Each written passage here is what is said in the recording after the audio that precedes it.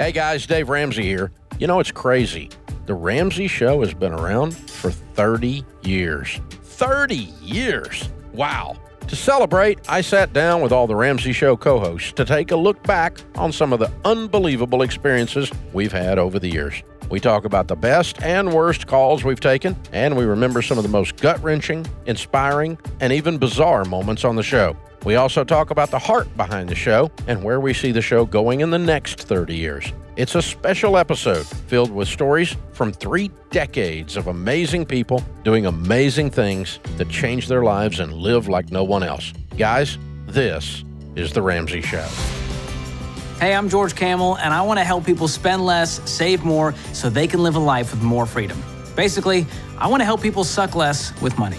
Hey, my name's Ken Coleman, and I help men and women discover and do the work that they were created to do. Hey guys, I'm Rachel Cruz, and I love helping people get in control of their money and create a life that they love. Hey, what's up? My name is John Deloney. I sit with people who are struggling to figure out the next right step for them. Hi, I'm Christina Ellis. I love to help people figure out how to pay for their educations debt-free and win with money. Hey, I'm Dave Ramsey. I've spent the last 30 years of my life helping people get out of debt, become wealthy, and become outrageously generous.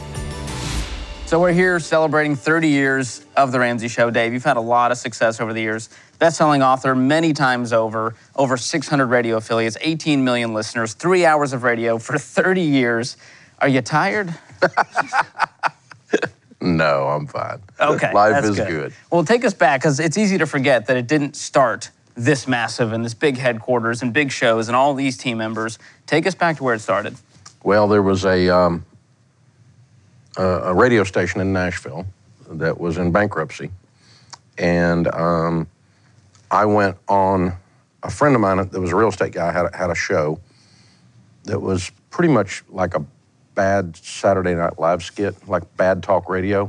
If you did a Saturday Night Live skit, that's what it looked like, only he was serious about it. It was just bad. And they had no staffing. They were in bankruptcy. So he answered his own phones. And Live on the air? Live on the air and no screening. How does that work? Not well, but so anyway, I went on the show and we were talking about real estate, and we were in this real estate club and trying to get people to come visit the club with the speaker coming to town and that kind of thing. And then towards the end of it, he goes, so, what are you doing these days? And I said, well, I'm helping people that have, had trouble financially. And he goes, well, if you've had trouble financially, just call in right now. And if you're struggling, and the phone rang, and he wasn't used to the phone ringing much, and it kind of scared him. And so he's like, you're on the air. And some guy whose car was in repo and was crying, and you're right there. And so we answered the call, and then somebody else called, and we answered the question. And he wasn't used to getting that kind of action on the air. It was because it was bad. And he goes, hey, man, come back. Let's do this again. That kind of worked. And I went, oh, okay. So I did it a couple more times. And then a friend of mine in the mutual fund business at the time called me and said, the guy that you run a show quit. They were paying him $35 a day or something, and his check didn't clear in bankruptcy. And he goes, we ought to go do that show. And I went, I'm not doing radio. Radio people don't get paid nothing. They're like bankers. Big egos and titles and no money. I need money. I am broke. My kids are hungry. I'm not doing this. He goes, hey, man, we got to go do that show.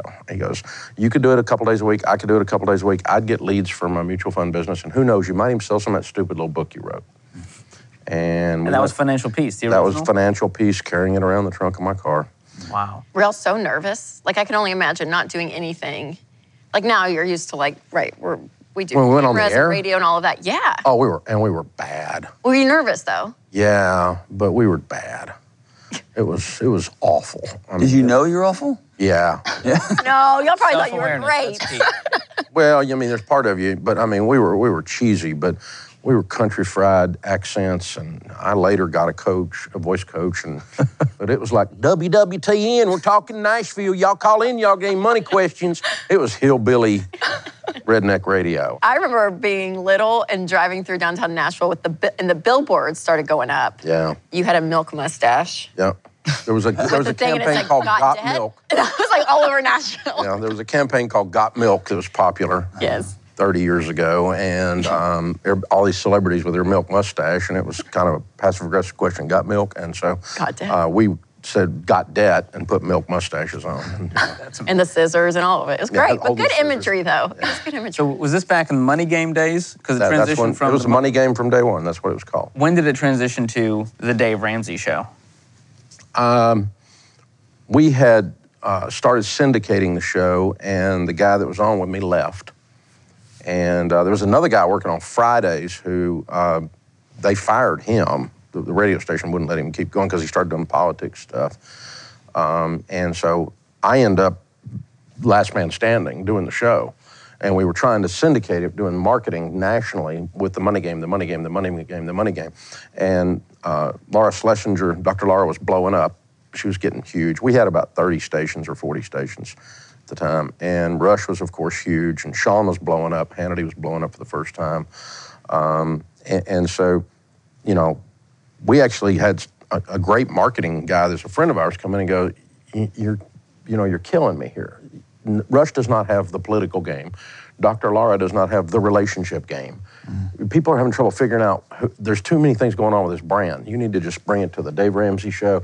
You need to brand everything off of Dave Ramsey. We shifted everything to Dave Ramsey, branding off the single person brand, and then everything drove through that brand. And that focus is what helped us move everything. Yeah. Events, books, websites are working. It was in the early days of the web. And this whole place was built on you and your personality. So at what point did you go, okay, this can't just be about me forever. We've got to bring in more voices to carry this message. At what point did you start thinking about that and taking action? About 15 years ago, in my mid-40s, I said, this thing's not going to outlive me if we don't decide how we're going to carry the message in the next generation. And as we started thinking about that, we said, well, we don't really say anything that's unique. Lots of people have said, live on less than you make, get on a budget. Lots of articles were boring, written by boring financial people. And the only thing that's unique is that we actually love the people. We actually care about people, and we're actually helping them. And we've got compassion for them, and we're sassy and smart aleck and funny and tell stories and entertaining and convince them in the midst of that to go through their transformation. So we realized at that point that the business, the whole thing we built, would just die with me if we didn't have other people that could do the same thing, that could love people well, engage them, be smart aleck, loving, compassionate, whatever it took, bold, whatever it took in the moment to do not only good radio, but be good on the stage, be thought leaders in their space. And so we started with the idea of bringing other people on. And, we discussed for a hot minute just it being Rachel. But the more we looked at that would be unfair to her to dump the weight of the whole thing on one person, number one. And then number two, we couldn't find anywhere where the single follow-up, the single brand following the brand had worked. We hardly couldn't find anything that worked. But God kind of spoke to us and said, it's a one-to-many handoff, not a one-to-one handoff. And so that's how you all here we sit. Thank you guys. I'm so glad. You're welcome. So glad all of you are here. You really wimped out. Abby lays the crown.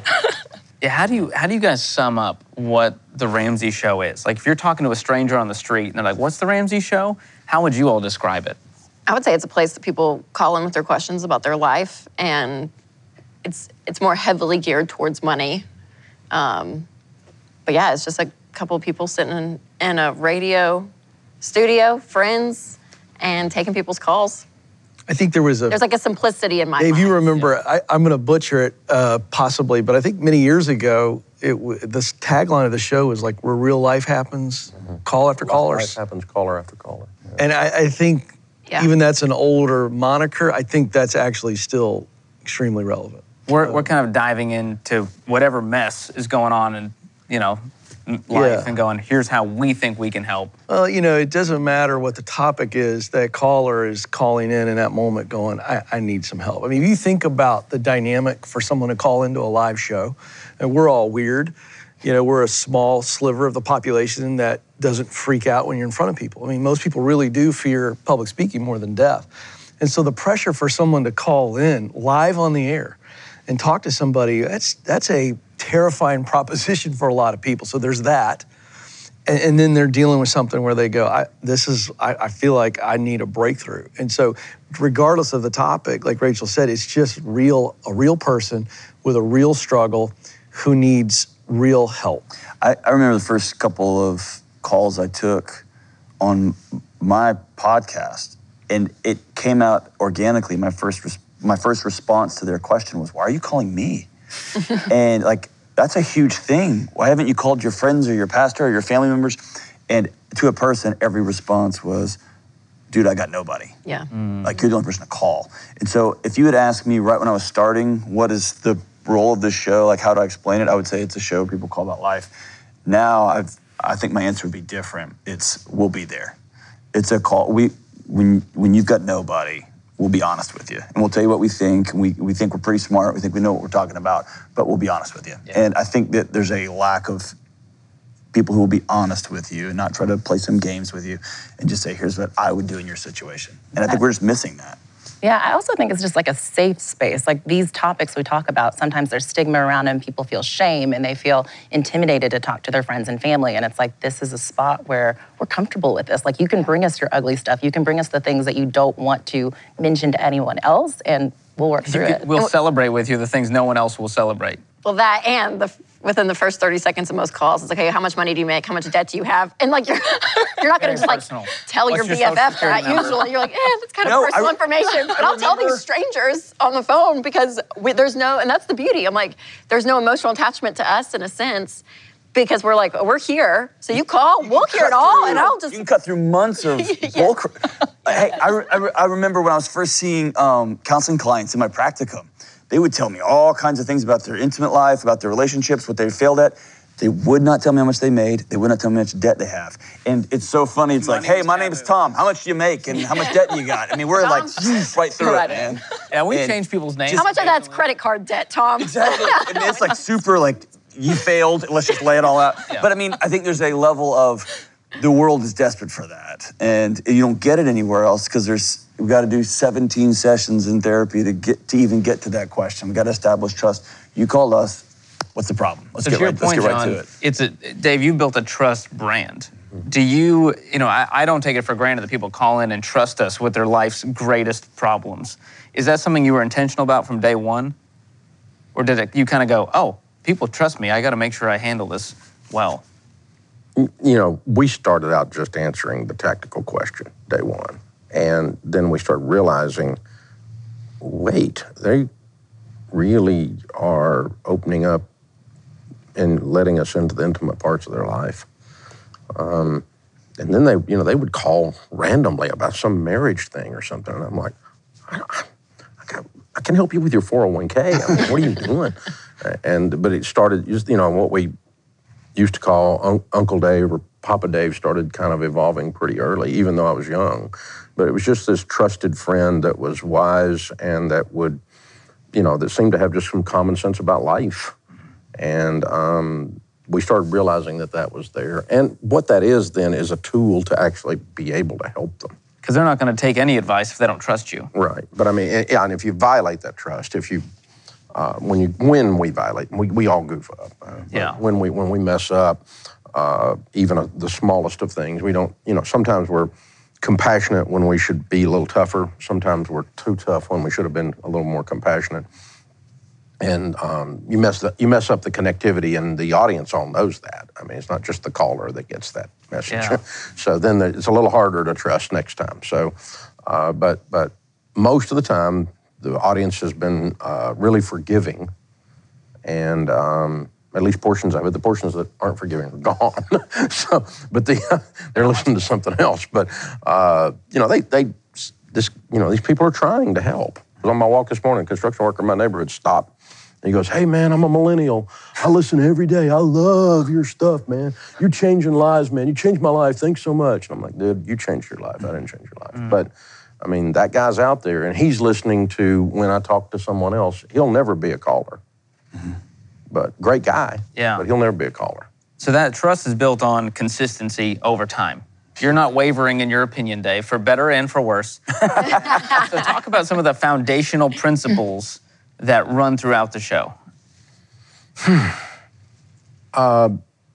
it all kind of falls under the umbrella of be not conformed to this world, but be transformed by the renewing of your mind.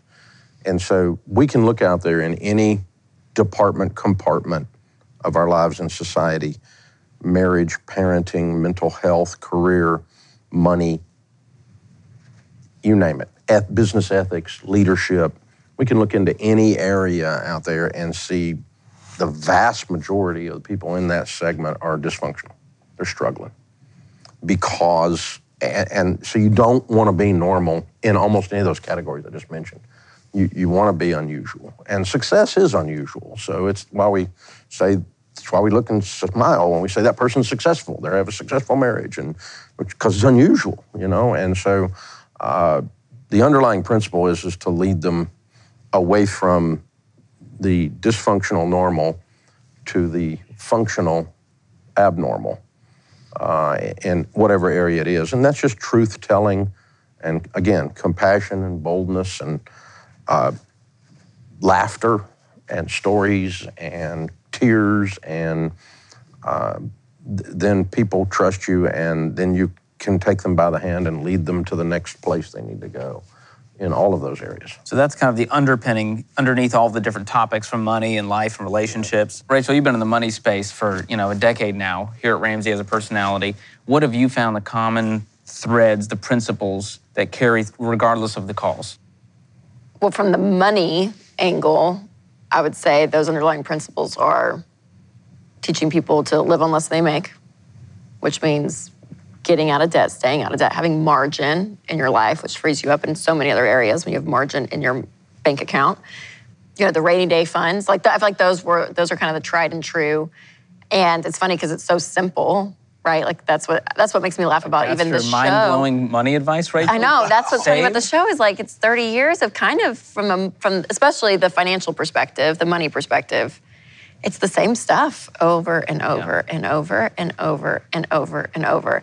And still you'll get people that are like, oh, you are so wise. I'll never forget one of my first national hits. I was in New York City doing one of the morning shows on set, and we were doing the live segment, and I made the comment, yeah, just, you have to live on less than you make. Because it's something I've heard my whole life. It's what we say here at Ramsey all the time. It's just like and these people that I watched on like these anchors on the show that I very much look up to in life, because I'm like, or not look up to, but just I watch them in my own house. They looked at me, and one of them said, "That is so smart." And I was like, she just said I was so smart. On live on less than you make. Like it's amazing. So I think for us too, like those We're principles. doomed. Yeah. Jesus is coming. But no one is saying it though, right? Like to his point. Well, there's a simplicity when you're conformed to the world, you're doing what the world is doing, and they're not like on something so simple of live on less than you make. So that's always the bright spot where I'm like, we can insert hope into the culture, and it's not confusing. Like, you know what I mean? Like, we get to bring out a very simple plan, and we get to talk about the behavior change and the things that make it difficult. But that's what I love about all the principles is I'm like, there's not many, and they're pretty simple to understand. Hard to do sometimes. But one of the things we do in all the areas is we take the complex and make it reachable. I often tell people in our marketing team or on-air people all the time the same thing. Put the cookies on a shelf where everyone can reach the cookies. Because in the mental health field, we like to speak over, financial people like to speak over career coaches. They want to use $70,000 words when a $2 word would have done the job. But it's all in an effort to look smarter, feel smarter, build themselves up rather than communicate, connect, and help someone where they are. And so in that sense, we get the joy of just being regular folk who just happen, we don't have to be haughty-toddy. We don't have to be, better than, because financial people do this a lot in that world. And we're just not those people. We're just, may or may not like us, or you may not agree with us, but what we say is this, simple. It's doable, and it's life-changing. I think that's part of the reason it's the second largest talk radio show in America. It just connects with every American out there. We're not using big $10 words like you're saying. We try to keep it really simple. And John, you've got 2 PhDs. That's got to be especially difficult for you to bring the cookies down. No, not at all. Spend your whole life with hoity-toity folks. One thing that I think Dave taught me real early was Dave's got success. He's got his name on a building. He's got a nice car, right? A nice house. And him and his wife still disagree on things. And he's got reckless children, right? That's still Gone off the frontier. get off the rails. And I was like, not just his wife disagrees with him. His children with that. Oh, geez, we can't have a family session break out. But like, I think there's something about here's the right steps, and it's hard. And then I'm gonna go first. And I think that's missing from popular culture and popular media is, if I can just get to this place, then everything's perfect and everything works out. And I can't identify with that. I can't identify with a marriage that nobody has any problems. I can't identify with, I'm out of debt and I'm still gonna have a disagreement with my spouse. So, because I wanna buy that new guitar so bad. And she's like, we don't need another one. You don't even play in a band. I'm like, I know, but I need that. Like, I wanna know that someone's still having that disagreement, or like, I want this new car. You're good on cars. Nope, I need this one too, right? Now I can relate to that, and I think there's a human element that's like, oh, that guy's just like me. Yeah. Right? Our bank accounts may look different, or our business may look different, but that dude's just like me, and I'll follow that guy, right? This may sound silly, but it's like whenever I'm talking and I'm thinking through how can we translate the data and the content, it's like, if I were listening to this, would I get bored? Like, would I zone out and just kind of tune out? And if that's the case, then it's like, okay, we got to bring this down. We got to make this more relatable, because it's like, I mean, when I'm reading content that's like way up here and heady, it's like, ooh, they sound smart, but like, this is boring. Yeah. And what am I going to do with it? What am I going to do with it? How do I apply this to my life? Why does it matter to me? Totally.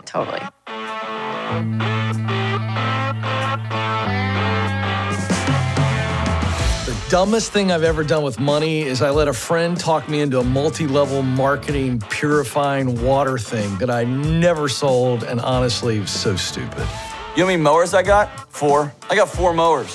The dumbest thing I've ever done with money, I kept paying for a gym membership for 3 years because I told myself I'd go soon, and I never did. I've got 3 deep freezers. I've got a problem. Okay, I got a problem. The dumbest thing I ever did with money was to go deeply in debt buying a bunch of real estate in my 20s, which caused me to go bankrupt because I was dumb. I once shipped a pair of shoes on Craigslist to Nigeria for a guy's cousin, and it was a scam. It's honestly probably when I buy like expensive designer stuff. And then my wife's like, wow, we have 2 deep freezers. Why do we have a 3rd? And I'm like, here's what I think. I think what's about to happen is zombies. There's a lot of calls that are on a spectrum, from hilarious to heartbreaking to strange. And Dave, you've had the brunt of this, having taken over almost 100,000 calls based on some rough napkin math we did. Wow. I know it's hard to pinpoint some of the weirdest or funniest moments, but are there any that are burned into your memory that have become a core memory for you? I can't help myself. I got a greatest hit request. Okay, because he's walking us right to it. You got to tell about the call of the guy who had the brilliant idea for the telephone booth. Oh, God. Because I feel like this is a perfect example. It represents the strange. Oh, I've completely melted down on the air in laughter to the point I couldn't recover 2 times in 30 years. I could not get it back. You know, where you just get that laugh and you're just like, it won't stop. like 13-year-old girls It's at the the lunch church table, giggle. You and can't just stop. Church giggle. Yeah, you can't stop. You can't breathe. You can't. And the more you try to get back, you can't get back. And so, yeah, this guy calls in the second segment of the show, and this is a long time ago because there were pay phones. For those of you who don't know, there were these phones we used to put dimes into, and then later quarters, and you could make a phone call that way. And this guy calls up and says, you know, I figured out how I can get free phone service in my house. And I said, okay, how are you gonna do that? And he says, I'm gonna put a pay phone in the house. And I'm like, well, somebody's gotta have the quarters to put in. He goes, well, I'll furnish the first set of quarters, because when they put the quarters in, then I'll take them out and give them back to them, and they can put them in again, and so I'll get free phone. That sounds like Congress. And I'm like, dude, you have to pay for the connection. You have to pay for the phone line. And he goes, huh? And I said, when you put a payphone in your house, if it's not connected with a phone line, and I just started losing it because you just bought a phone line that you were trying to not buy, and it's just, And there you are with a payphone in your house. this guy's dumber than a rock. And I just Thought he beat the system. and I just started. I just completely melted down. And I mean, and you can hear it in the audio. It's just. And finally, Blake just. He was producer. He just took it to commercial because I couldn't get it back. We went to commercial early, screwed up the whole network. The affiliates were going bonkers. They didn't know what to do. But he just started playing commercials because I was not coming back. I was thinking of the advisability of putting in a payphone instead of my regular phone service, because for $800 you can get a payphone. Joe, that you have to pay for the phone line still. And a payphone? Yeah, if you don't hook the phone line to the phone, you're not going to have a dial tone. Okay, well, that's what I wanted to find out, if there was a hole in this. It's what's called an air gap.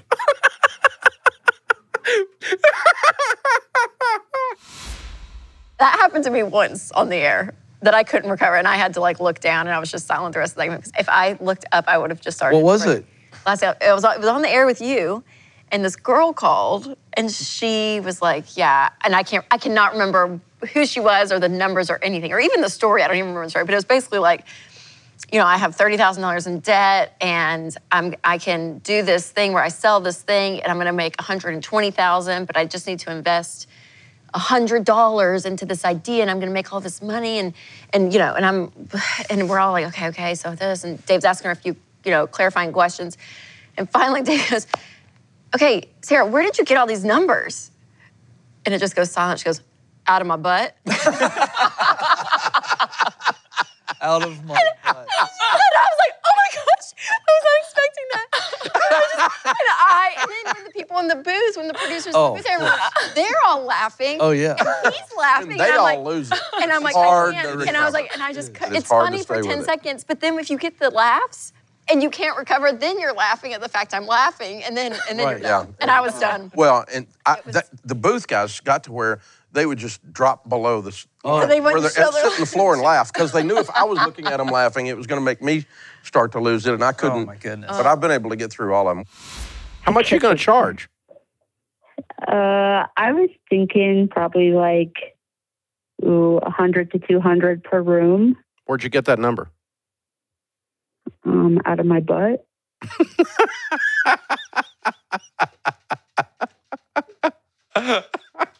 Well, probably ought to do some more research than that. Oh, Lord of mercy. I'm losing it. We used to do a stupid tax hour, and people would call in. If you'd done something stupid with money, you lost some money, we called it stupid tax, and still do. And the stupid tax stories were hilarious. I mean, a guy calls up and he goes, I said, "What'd you do that was stupid?" He goes, "I bought a monkey." Okay. "You bought a monkey?" He goes, "Yeah, a spotted-nosed guinean." And I'm like, "What? That's a thing? A monkey's called this?" He goes, "Yeah, it's a big monkey." And he goes, "Yeah." And I said, "Okay." So he said, "I thought it would be a cool pet." And it was kind of a cool pet.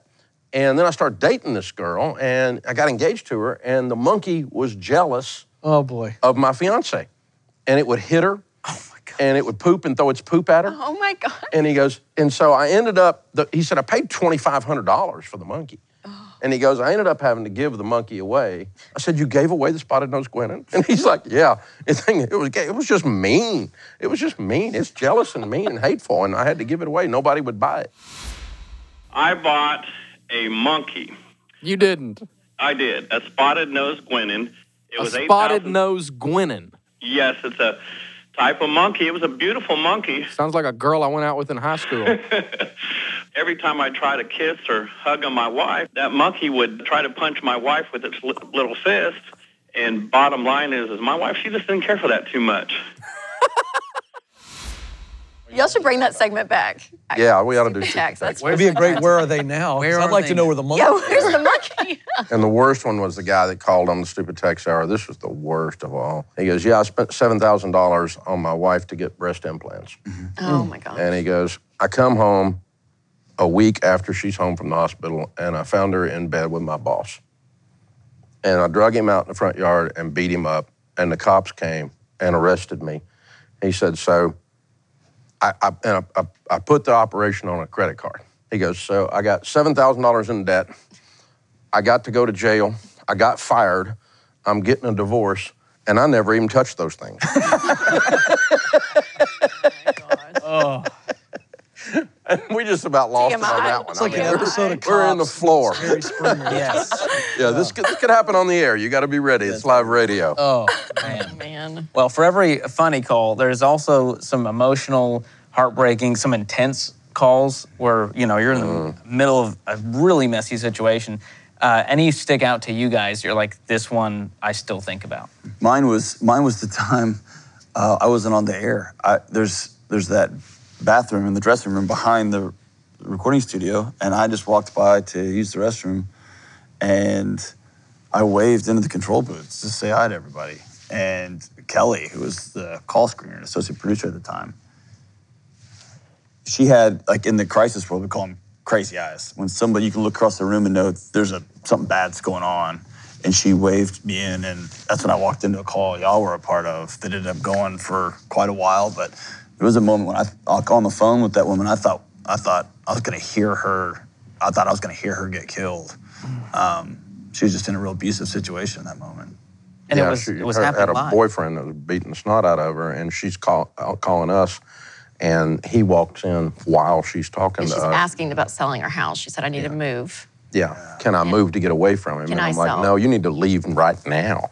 Like, and she said, now. I said, now, right this second, go get your baby, get in the car, and drive away. Do you have family in the area? You've got to get away from this. And he walks in and grabs the baby and starts holding the baby and threatening her. She ends up sitting in the car. Because he puts the baby in the floorboard, he's going to drive away, and she dives in the back seat of that car and said, And I'm not she's leaving sitting my in there baby. with him, and John's on the phone trying to talk this guy down while we got the police on the way. Yeah. And the cops roll up on Bubba, and so Bubba got... Which was very intuitive of you, though, because I remember, because I was on the air with you on that one, and she called, and she's kind of out of breath even, and she's like, okay, I just need to know, can I sell my house? Can I?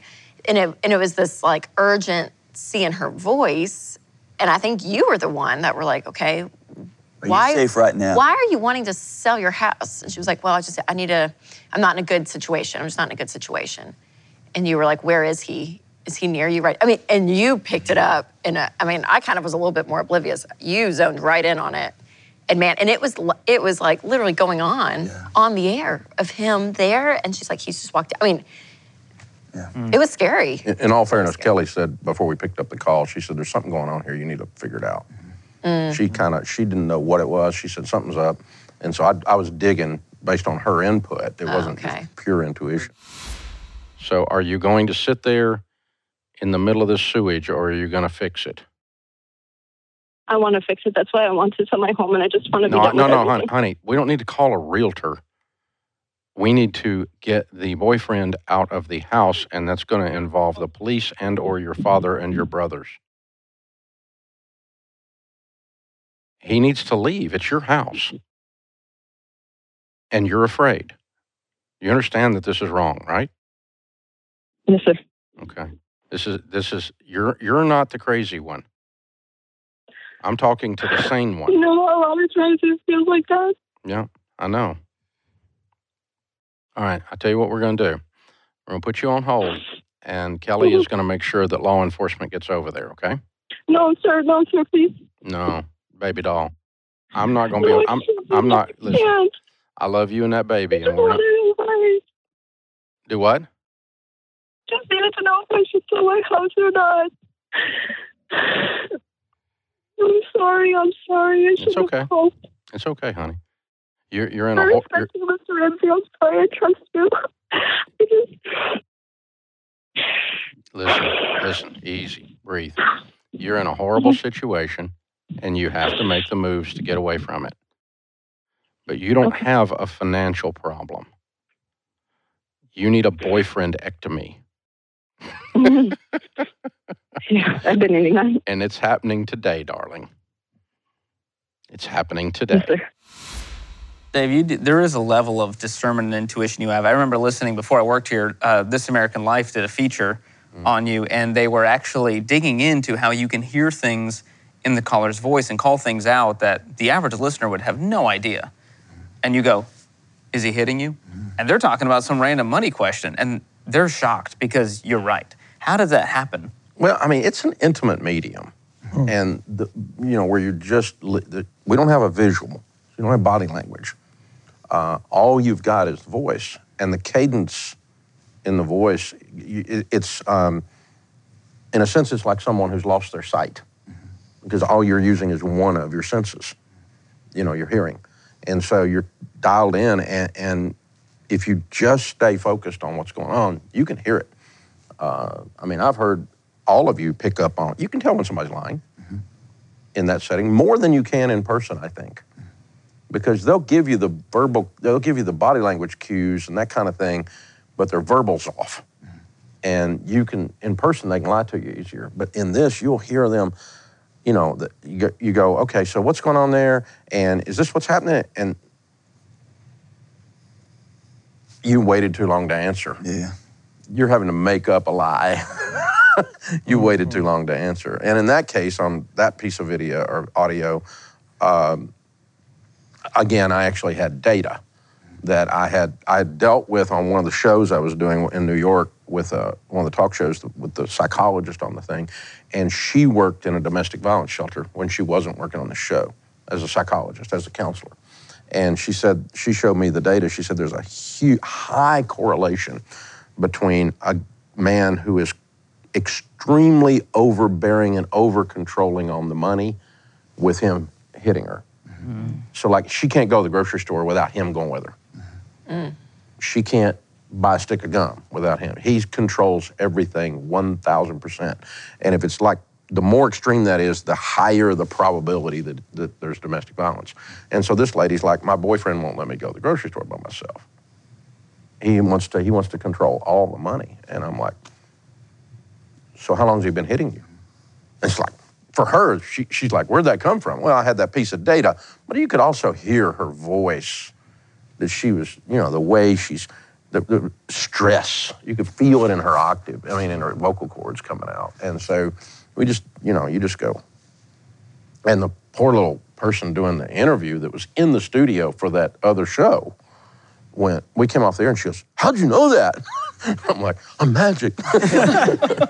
Well, aside from all the funny and emotional, there's been a cornerstone of the show for almost as long as we've been on air, which is the debt-free scream.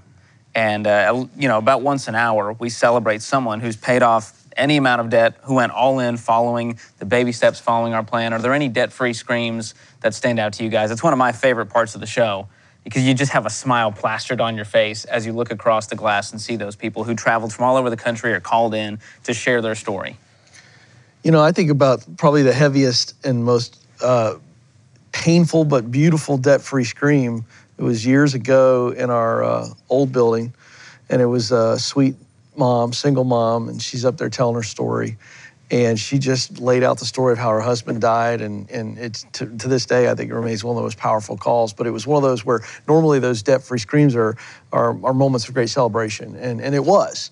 But as she walked through the pain of what she went through and how much it meant to her and how much her husband had been on the journey, and see those little kids with her. So now you got a single mom who, it was heart-wrenching, the loss that she went through. And you look at those kids and they lost their daddy, and then you kind of like, that's colliding with the fact that she's there heartbroken, but also celebrating and grateful for her husband and his role. And it's those crazy moments where it's so heavy. It's like the funeral that everybody's sad, but everybody's happy. It's like, hey, we know where they are and it's gonna be okay.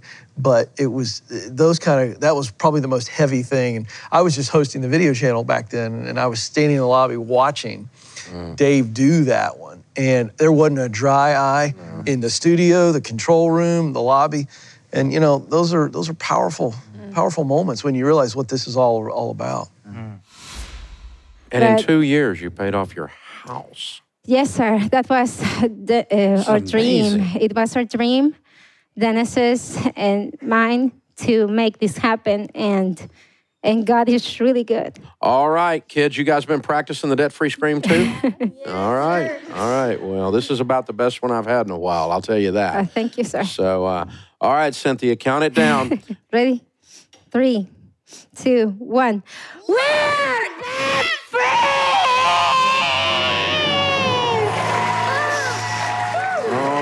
gosh. Wow. Oh, man, oh, man.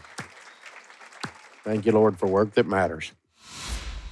The one that I remember, just off the top of my head, there's been so many great ones, was Dave, I think it was you and I that was doing it, and you always ask the question, how'd you get started on this? And that husband was a veteran, and he said, I just kind of got to the point where I need to make sure my family was taken care of because I was going to take my life. I decided I'm done, and so I need to make sure everybody's good. And as a part of, I need to clear the deck for my family. It's the right thing to do before I take my life. And one of the things that you were so instrumental in putting in the baby steps long ago is you can't do this by yourself. You got to sit down with somebody. And so as he sat down with his wife, ultimately it came out, and then they started the journey to get his health taken care of and get his mental health taken care of. They ended up with a new job. Just the breadth of change that happened in this family. But it started with a guy sitting down with his wife saying, I'm not doing okay. And so I think you and I, we've talked offline, Dave, you couldn't have dreamed up a better program for somebody struggling with significant depression because I'm gonna give you a tiny little goal, meet this $1,000. Just do whatever you gotta do to meet this, and then we're gonna meet another goal and a little goal. That's the path out of so many mental health challenges, relational challenges, and the money challenges, and you end up trying to get out of debt, and you end up fixing your marriage and all, and saving a life. You end up doing all this other stuff that just changes everything about everything. Changes everything about everything. So what happened lit you on fire, man? Y'all went off like fireworks. Honestly, it's a pretty wild story. I was actually debating on whether I should commit suicide or not. And I wanted my family to be secure when I was gone. And then just listening to your show and hearing the Bible verses every day, I came home and talked to Tori and decided we should probably get into a church. We found River Valley up in the Twin Cities and gave our life to Jesus Christ, got baptized October 31st, which is kind of a joke and a half because our favorite holiday was Halloween for a long time. And just changed our life ever since. Yep. Amazing. Wow. So was the financial pressure part of that or just other mental issues? I'm a disabled veteran, so I deal with PTSD and some traumatic brain injury from some of that. So Wow. What's your healing journey been like? It's been a process. I got into a good group of guys at church, some men's leadership courses, starting counseling with the VA coming up on August 1st. So very good. Congrats, man. Very good. It's awesome. And another one that sticks out to me is in the old building, the Ganad family came to announce they paid off their house. And so we were celebrating them, and they had their kids with them. And I was hosting the video channel at the time. They're grown kids. They're grown kids about my age. And this is a Middle Eastern family. I grew up, my parents are Middle Eastern, and so there was already a connection there.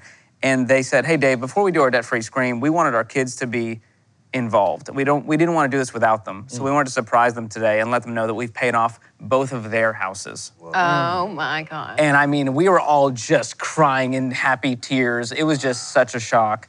And that was one of the most special moments because it made me go, that's the kind of legacy I want to leave. That's the kind of dad I want to be. And how old are the kids now?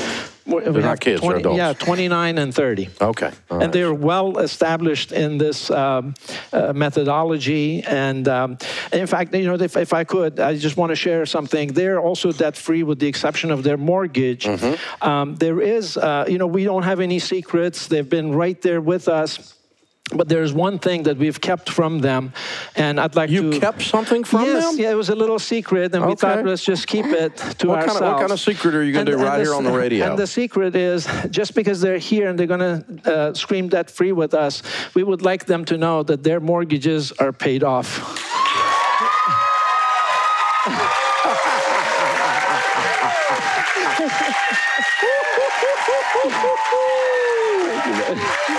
Unbelievable. Yes. Wow. Wow. We're really clear that the best thing that we can leave to our kids is the wisdom to know how to handle their lives. And you guys are changing your family tree big time. One of the interesting things being new on the show is that having watched Debt-Free Screams for years and then being on the show, it's just, they never get old. Like you would think as a host, you might just be watching it being like another person is on there, but it's like we stop on the breaks and go, wow, that's so good. Like it feels, I've caught myself like tearing up on the breaks and being like, that is amazing. And I think it's cool here at Ramsey, we have fans of your fans. And it's like we are such fans of the people and everybody has such a unique story that it still hits us every time. Well, with all of the drama that's created by the callers, some of it is created by us. Some of the controversy. George. And, What? I got not to, true. I got to be a part of that the other day, Ken, and it was really special. Rachel and I were on the air, and we had Katie calling from Kentucky. I remember all the details. Katie from Kentucky. Murray, Kentucky. Okay. Oh, he's And, got this is my memory is seared now. Yes. Screw up. He said one of the stupidest things. It's George dug himself. It has a name now. It's called Horsegate. And so we've officially named it. And we're on the call with her, and she's going, hey, my side hustle was horseback riding. My horse is injured. I need ideas for side hustles. So we're giving her some ideas. Hey, there's a local, I'm Googling, there's a local Walmart in your area. You can go make some good money there. You can dogs. Well, it's a real rural area. It felt like she was just on the justification train and had left the station. So we're getting to the end of the call. She makes $34,000 a year. We find out she's $120,000 in debt. And so at the end, we're coming up to the break, and I go, Katie, I'm gonna challenge you. Could you sell the horse? And she then go, well, I've had it for 11 years. And I went, Katie, the horse doesn't even know your name. And Rachel's What he look, said to her. she was just in horror and shock. It's like the most intuitive animal you could ever own.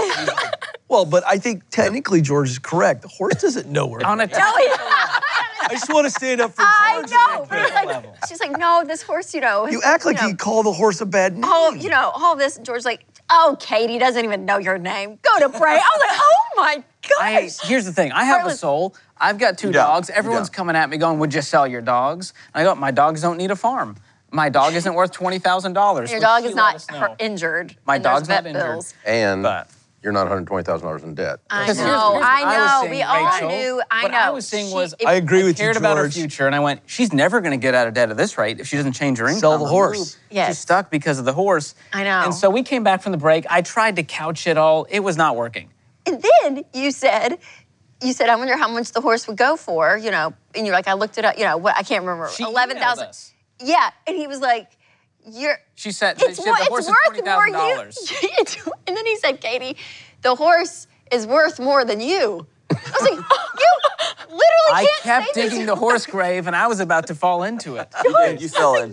Now I got to back off. A horse is not worth more than a person, George. You I agree. I said net worth, Rachel. Net not worth-wise, human worth. because Katie, you're negative 120. There's been some regrets in how we say things on air that then are plastered on YouTube forever that you Terrible. can't change. And so there And are then- some regrets. And she emailed even that weekend with pictures of her and this Her horse. prize-winning horse. So we even wrapped it But back. I've mentioned, I said this to John yesterday, I said, I care about her future more than her feelings.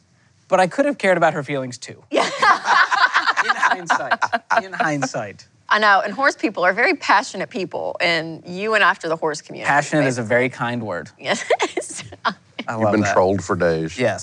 So there's now a YouTube channel called George Camel's Horse, and I comment on all of our videos just saying, hey, why? Hey. It's great. It's great. Katie, I'm going to give you a hard challenge. Could you sell the horse? Would you do it? I can't. Why not?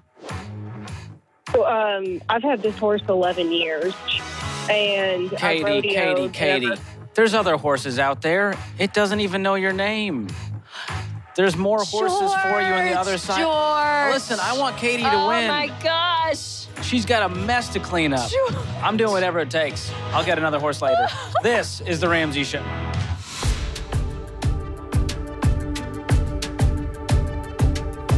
The smartest thing I've ever done with money was buy an engagement ring for Stacy. I would say the smartest thing that I've done with money is invest early on in life. The smartest thing I've ever done with money is pay off my house early. I just thought you have to live with a mortgage payment forever and it goes with you to the grave. When I found out you can just pay it off early and then live a life without a mortgage payment, it changed everything. Highly recommend it. smartest thing I've ever done with money is increase my generosity to the outrageous level. The smart thing I did with money was I paid into my health insurance so both of my kids could be born at the local hospital. The smartest thing I've ever done with money was win over $500,000 in scholarships to pay for my education. So Dave, over 30 years of doing radio, a lot of life has happened. The world has changed. America has gone through some things. I mean, you think about 9/11, Great Recession, COVID, student loan crisis, and you're there every day taking these calls with people in the middle of some really intense economic times. What was that like? The first time that the nation shut down, when I was on the air, was the first story started rolling out while we were live on the air on the Columbine shooting. And it was shut everything down. All news, everything went to that. All networks stopped and went to breaking news. Whatever the other programming was on, radio, TV, everything stopped and went to it.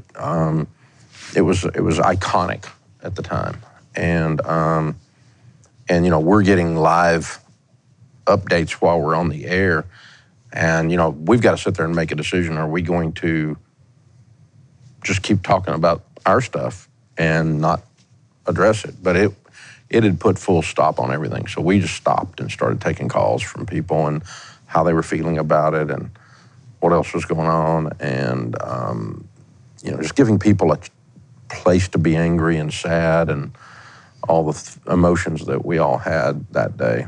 9/11 happened at 8:30 in the morning, and so we had a little time, because we go on in the air in the afternoon, to figure out how big a deal that was, and we knew that it was shut down. And we actually pulled the plug on the show and ran one of the network news feeds over our network. I think we went back on the air probably on Thursday or Friday, and again, we just gave people a place to express themselves. And the anger, the revenge, the all you know, the fear, all of it. And then the stock market, you know, they had, of course, it's Wall Street literally is in the shadow of the towers, and so it shut down Wall Street because they had dust and rubble in front of the building. So they reopened the following Monday, and we knew the stock market was going to dive. It dropped 500 points in 14 minutes. It was crazy. And so we knew that was good. So we're preparing people, you know, on Friday, Thursday and Friday, going, market looks like they're going to reopen the stock market Monday. Just be ready. Let me tell you what it's going to do. It's going to go down. But it's, you know, and everybody's like, oh, see, they've crashed our economy with the towers. And no, they haven't. No, they haven't. It's just stock market is just, it's a drama queen. So you just got to ride with it. And everybody's reporting headlines, major newspaper headlines, big print, stock market takes dive after terror attack. You know, and it was the leading story for the, 48 hours after that. I couldn't find a single news outlet that reported when it completely returned 57 days later back to where it was. Not a single one, but we did. We talked about that a lot because we told people, hang on. It's like we always do. Hang on. You're playing the long ball. You're playing long ball. And it came back. So those were dramatic, lengthy things that have happened. And then, you have other big news events since then that you kind of got to sit back and go, is this big enough to even address it? We even used to have a stock market report at the close of the day because stock market closes by the time we get off the air. And we would take a live thing at one of the last few segments of the show and report what the stock, Dow closed up, Dow closed down. And we figured out people were not listening to us for that. They don't care. And I was probably the only one that cared. And when I quit reporting it, I quit checking it too, so I don't even care. Yeah, it's definitely a show about hope. And the common thread there is, it's kind of a voice of truth in a world gone mad. We're there to be like, the sky's not falling, stay calm, it's gonna be okay. And those principles, ride throughout different topics now, from Ken with career and Christina with the student loan crisis and, Deloney with COVID and Ken with the Great Resignation. We're seeing, money touches all of these different areas in a big way. and we're expanding the show as well to cover more topics. Have you guys seen any trends or threads in the calls you've been taking the last few years? The student loan crisis is out of control. I mean, $1.75 trillion in student loan debt. And we're seeing people just completely weighed down with this debt. I mean, they tell students going to college, this is good debt. You'll be able to pay it off easy. And it's like, what we're saying is it's not that easy. And we're seeing people who do have a lot of regret with it. So it's just crazy that at this point, it is still such an issue. But thankfully, you know, we get to help people walk through it and kind of change their mindset that this isn't something that you have to carry with you for the rest of your lives. Like, this is something that you can attack and attack it fast and get it gone for good. Yeah, and a thread that touches all of this is we tell people that you can happen to your life. It doesn't just have to happen to you. You can take control, you can have agency, and that touches every single piece of this, from mental health to career to relationships to money. It's amazing how that is really the foundation, is we're gonna help people gain control and they're gonna do it. They're the hero, we're just the guides. Yeah.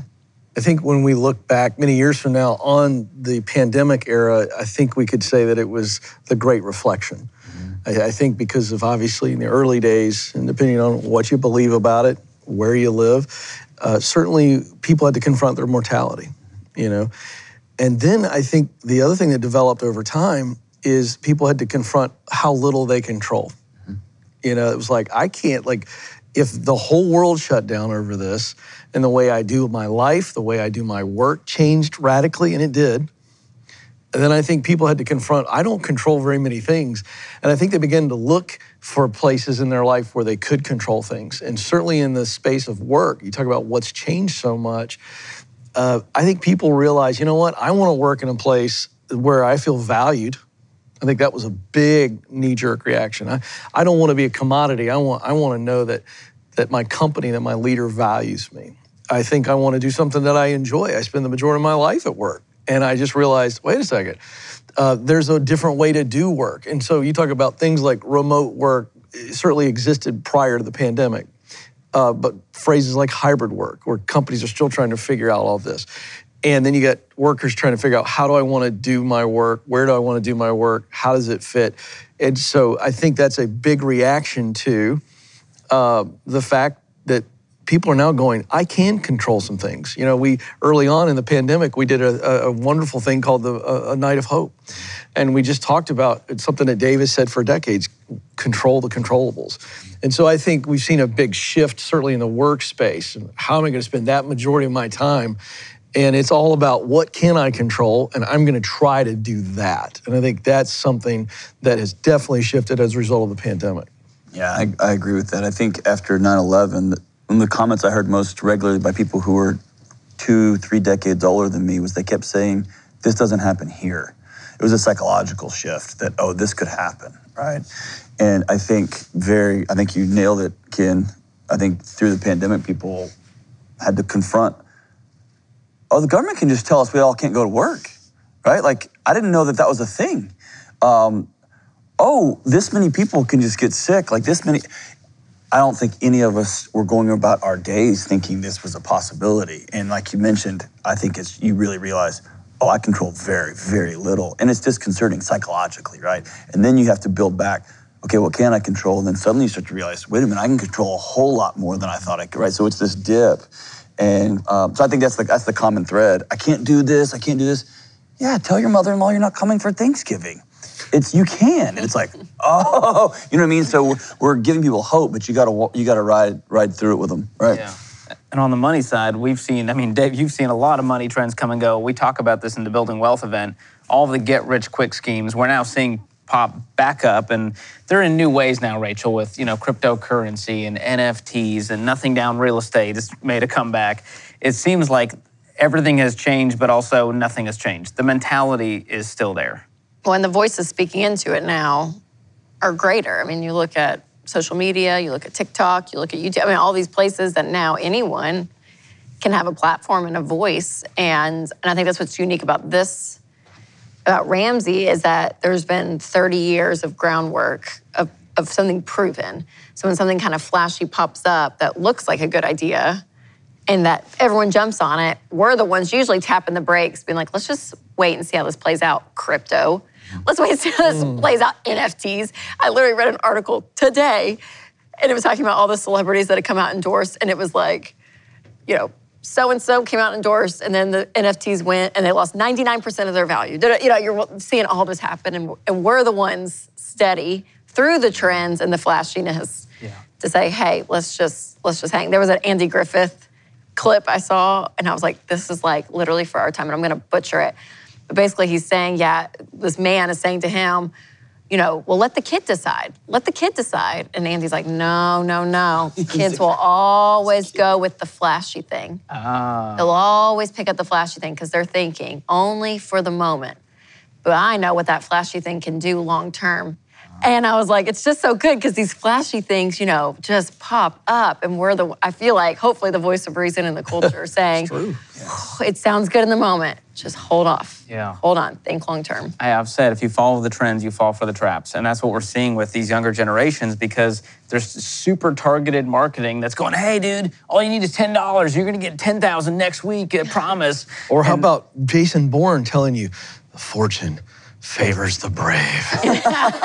Sign up. I mean, when Jason Bourne says that, you've got to I trust Jason Bourne, right? Yeah. I mean, how do Back you... in the day, Good Will Hunting? when it was just radio, there wasn't as We many do know voices. that Jason Bourne is not a person; he's a character. Stop, in Dave. a movie. Stop with he's your facts. real. You know He's this, real. No, we do. Hey, hold on. Can I?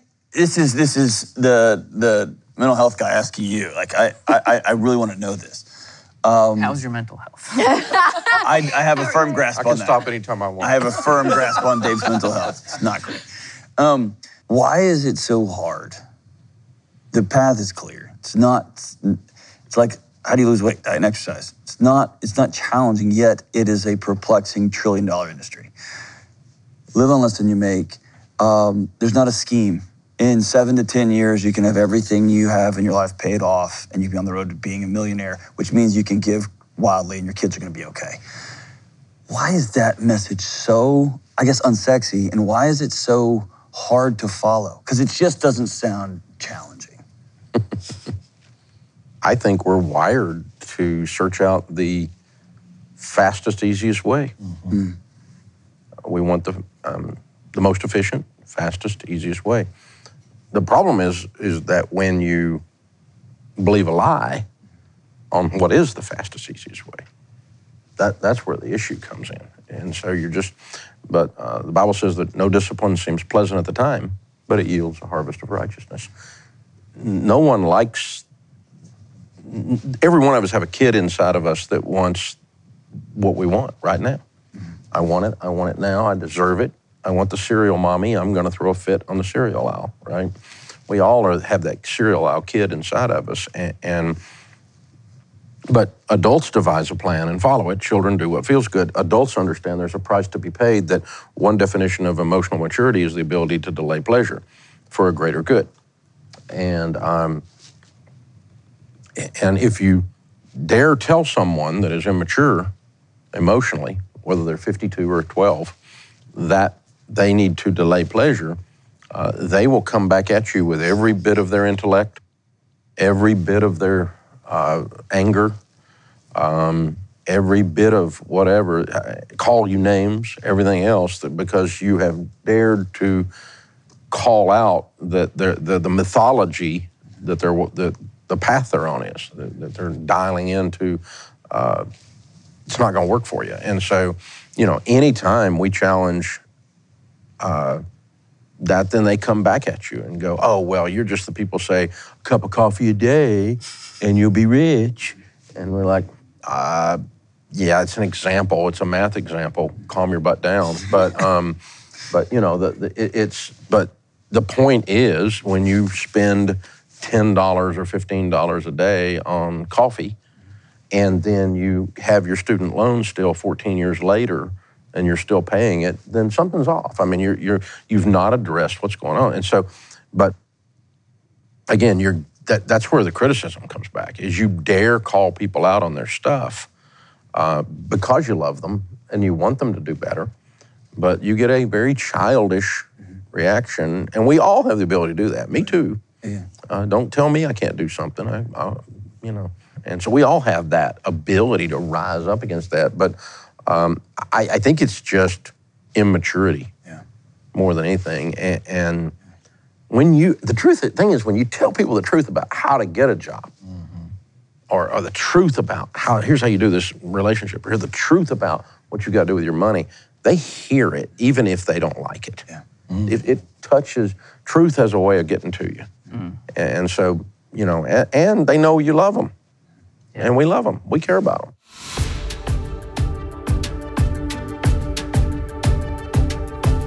I always want listeners to come away with a plan that they can execute, which gives them hope. I want you to laugh. I want you to have hope, all of that. But I also just want you to learn, because that's why we're here, is to help the caller that we are talking to, but also all the listeners, the millions of people out there. And so if you can take tidbits of information, apply it to your life, and it changes the outcome of where you are financially, that would make me really happy.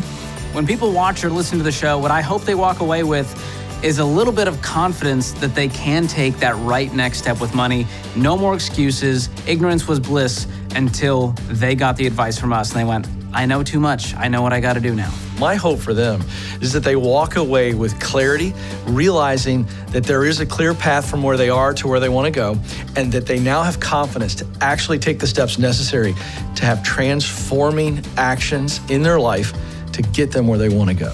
When someone watches the show, I hope they walk away with hope, knowing that no matter what they're going through or how overwhelmed they feel, that there's always a way to get through it. If you are willing to push through for a season and focus, you can find a way through any situation. Somebody sat there and listened to what I'm going through, what I'm experiencing. And yeah, they poked fun at me. Yeah, we all laughed together. Yes, we cried together. But they showed up and they listened. And nobody else in my life listens to me, but they did. That's what I hope they come away with. So the impact of this stuff, Dave, over 30 years, we're now seeing the fruits of that generationally. I mean, you meet, what we call financial peace babies, which is the kids of parents who went through financial peace, who've done this plan. Now they're growing up in this culture. You meet baby steps millionaires who follow the baby steps and go, oh my gosh, Dave, I'm a millionaire. Did you find that starting to trend over the last few years? Yeah, we had to be real careful to name them financial peace babies, because some guy got on there and he goes, I'm a Dave Ramsey baby. And I'm going, no, you ain't. I'm like, no, you're not either. Change that phrasing, sir. Yeah, we're going to call you a financial peace baby. Oh, yeah, okay, I get it. But yeah. Whew. Ramsey baby. No, you're not a Ramsey baby. No, you're not. Just so we're all clear, from this point forward, I'm going to refer to everybody as Ramsey baby. just be known that that's not okay. Yes. So, yeah, but that's the thing I didn't see, that if we did it long enough, we would see the third generation now starting to move. It's amazing. This, and because some of them are, they get it in high school, with their high school curriculum or whatever. And, we'll see that with the work that we're doing in the career area. We'll see that with the work we're doing in the mental health areas too. Yeah. It won't take but about 10 years, and you'll start to see the generational effect of it. But, and it's odd that we used to say, it was kind of a tagline, but it was the truth: change your family tree. Change your family tree. And if you learn how to do relationships, you change your family tree. If you learn how to get into a career that is satisfying, you more is caught than taught, Rachel says, so the kids are watching. They're going to go, oh, wait a minute, maybe I can make more money, not less, and do something I love, and not have to be in a toxic environment. Wow, I don't have to go, I'll make less so that I'm happy. That's a bunch of garbage. So we can break all that, put that truth out there and break the mythology off of them, and then another generation comes along. Yeah. And we're all here, carrying the torch. And in 2021, there was a very intentional shift from the Dave Ramsey Show to the Ramsey Show. And it's slight. We just took out 4 letters, but it means a whole lot more. What is the future of the show to you? Well, that was that was the one of the last major steps of moving the brand off of a single person to many. We added all the personalities over the years, and we had intended to start putting personalities more on the air with me in 21. Then COVID happened. And so we went, okay, we have to, as a group, get on the air and talk to people. In John's case, be able to calm them down, and his trauma background. People were traumatized, and so facts are your friends. You can't function in fear. Critical thinking skills break down. Frontal lobe shut down. All that. We went through all that stuff, and so bringing John and everybody else into that and going, I get that you're scared. We're all a little scared. This is an uncertain time, but here's what it's not. Here's what it's not. Calm down. Get your thing. And so we accelerated that and got everybody on the air during that time. And then by the time we had been doing it almost a year with everybody on the air as co-hosts. Permanent co-hosts. Permanent co-hosts. We said, all right, it's time to go ahead and just make the change in the name itself. We didn't make a big deal out of it, and so did no one else. It was great. Well, it's expanded even beyond the Ramsey Show now with the Ramsey Network. So we've got a whole network of shows with the Ken Coleman Show and the Rachel Cruz Show, the Dr. John Deloney Show, the Fine Print. And it's amazing how it really is like Succession. We're looking at it right now as we start to enter these different areas and help so many more people. There's a lot more people to reach out there. And job security, the world is still in shambles. So there's plenty of work to be done for all of us. So that's the good news and the bad news. But as we wrap here, what would you guys say to the person, regardless of their situation, it's money, it's career, it's life, relationships, they feel stuck right now and they don't see a way out? What do you just wish you could say to every person? I would say that there's hope, that no matter how dark your situation is or how overwhelmed you feel, there's always a way. There's always a way. Mm-hmm. I would say that stuck is a choice. I'm not in any way minimizing the feeling of being stuck or the circumstances where someone feels as though, because I take it quite literally. I remember I would tell someone to put themselves for a moment when they feel stuck financially, emotionally, professionally. Oh, I can't get out. No one's going to give me a shot, whatever. And I'd say, all right, first, we're not going to panic. We're going to go, okay, there is a way. Christina said so beautifully, there's a way. And that's what we specialize here at Ramsey Solutions, a clear path. There are steps that you can take and you can get unstuck. So stuck is a choice. So once you move into this, all right, there is a way, I got to find the way. And then when I find the way, so that's clarity, now I know I can walk the way and I can begin to shift from I feel hopeless and helpless, and I go to I am confident that if I do the little things and struggle, as we were talking about earlier, embrace the struggle, I can get unstuck. Mm-hmm. And I think it's the mindset to realize that if you think you're stuck, it's because you've chosen to believe that you are hopeless and helpless and you're not. Yeah. It starts with that paradigm shift where you got to go, I got to think about this differently before I can even believe it's possible and take action. And once you think about it differently, go, I'm not going to stay this way. Where I am right now is not where I have to be a year from now, 6 months from now, 10 years from now. And when you have that vision for your life, if you've got that powerful why, man, it'll light you up. Mm-hmm. And so that's what I want for everyone watching. Yeah, I would say look for options and look for people. Because I think when you're stuck and there is hopelessness, it feels like there's no options. Or if there is, it's just one, and that one option is terrible. It's the only thing. I can only do this. I can only do that. Whether it's, with relationships or, money or it's just that. And I'm like, there's always options. So even when someone calls on the show and they're like, yeah, I have to do this. I'm like, no, you don't. Think about A, B, C, D, E. I mean, there are options out there. So I would say just stop, look for options, and then look for people. Because I think when you are, actually our pastor was talking about this on Sunday, when you're discouraged, it can be a very lonely place, and you draw in, and you talk about this a lot, but I would say get people around you, and whether those people are us and you tune in and listen to the show, but really encouraging you, people in your life that can walk with you, that can hear you, that can actually maybe bring you options of things that you aren't thinking about, because when you are stuck, it's like a tunnel vision. So find those options and find those people to walk with you. Yeah, I echo that. I think the longer I'm doing these shows, the less relevant my quote unquote, all the articles I've read are. It's the fact that I'm a guy that they're slowly starting to trust, this guy who loves me and he'll be honest with me. And they'll lay out this long 3 or 4 minute problem. And it's like, it's just this. And they go, oh. And I have to remember that in my life. That when I get stuck, when I see a big problem, I need to stop. Like you just mentioned, I got to stop and I got to reach out to somebody. I got to make sure somebody sees me. And then that's going to be my path out. And so I've got to, the listener watching this show, remember this, we're with you.